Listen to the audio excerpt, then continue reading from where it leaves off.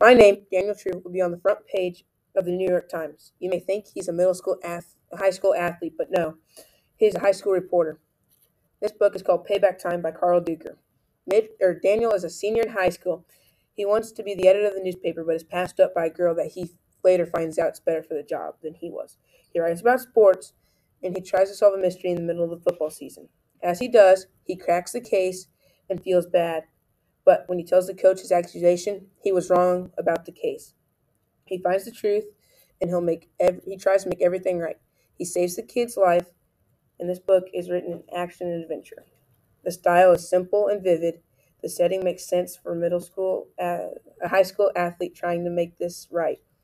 I would refer this book to any middle school through high school athlete and mystery people. If you're bored, check this book out in the library.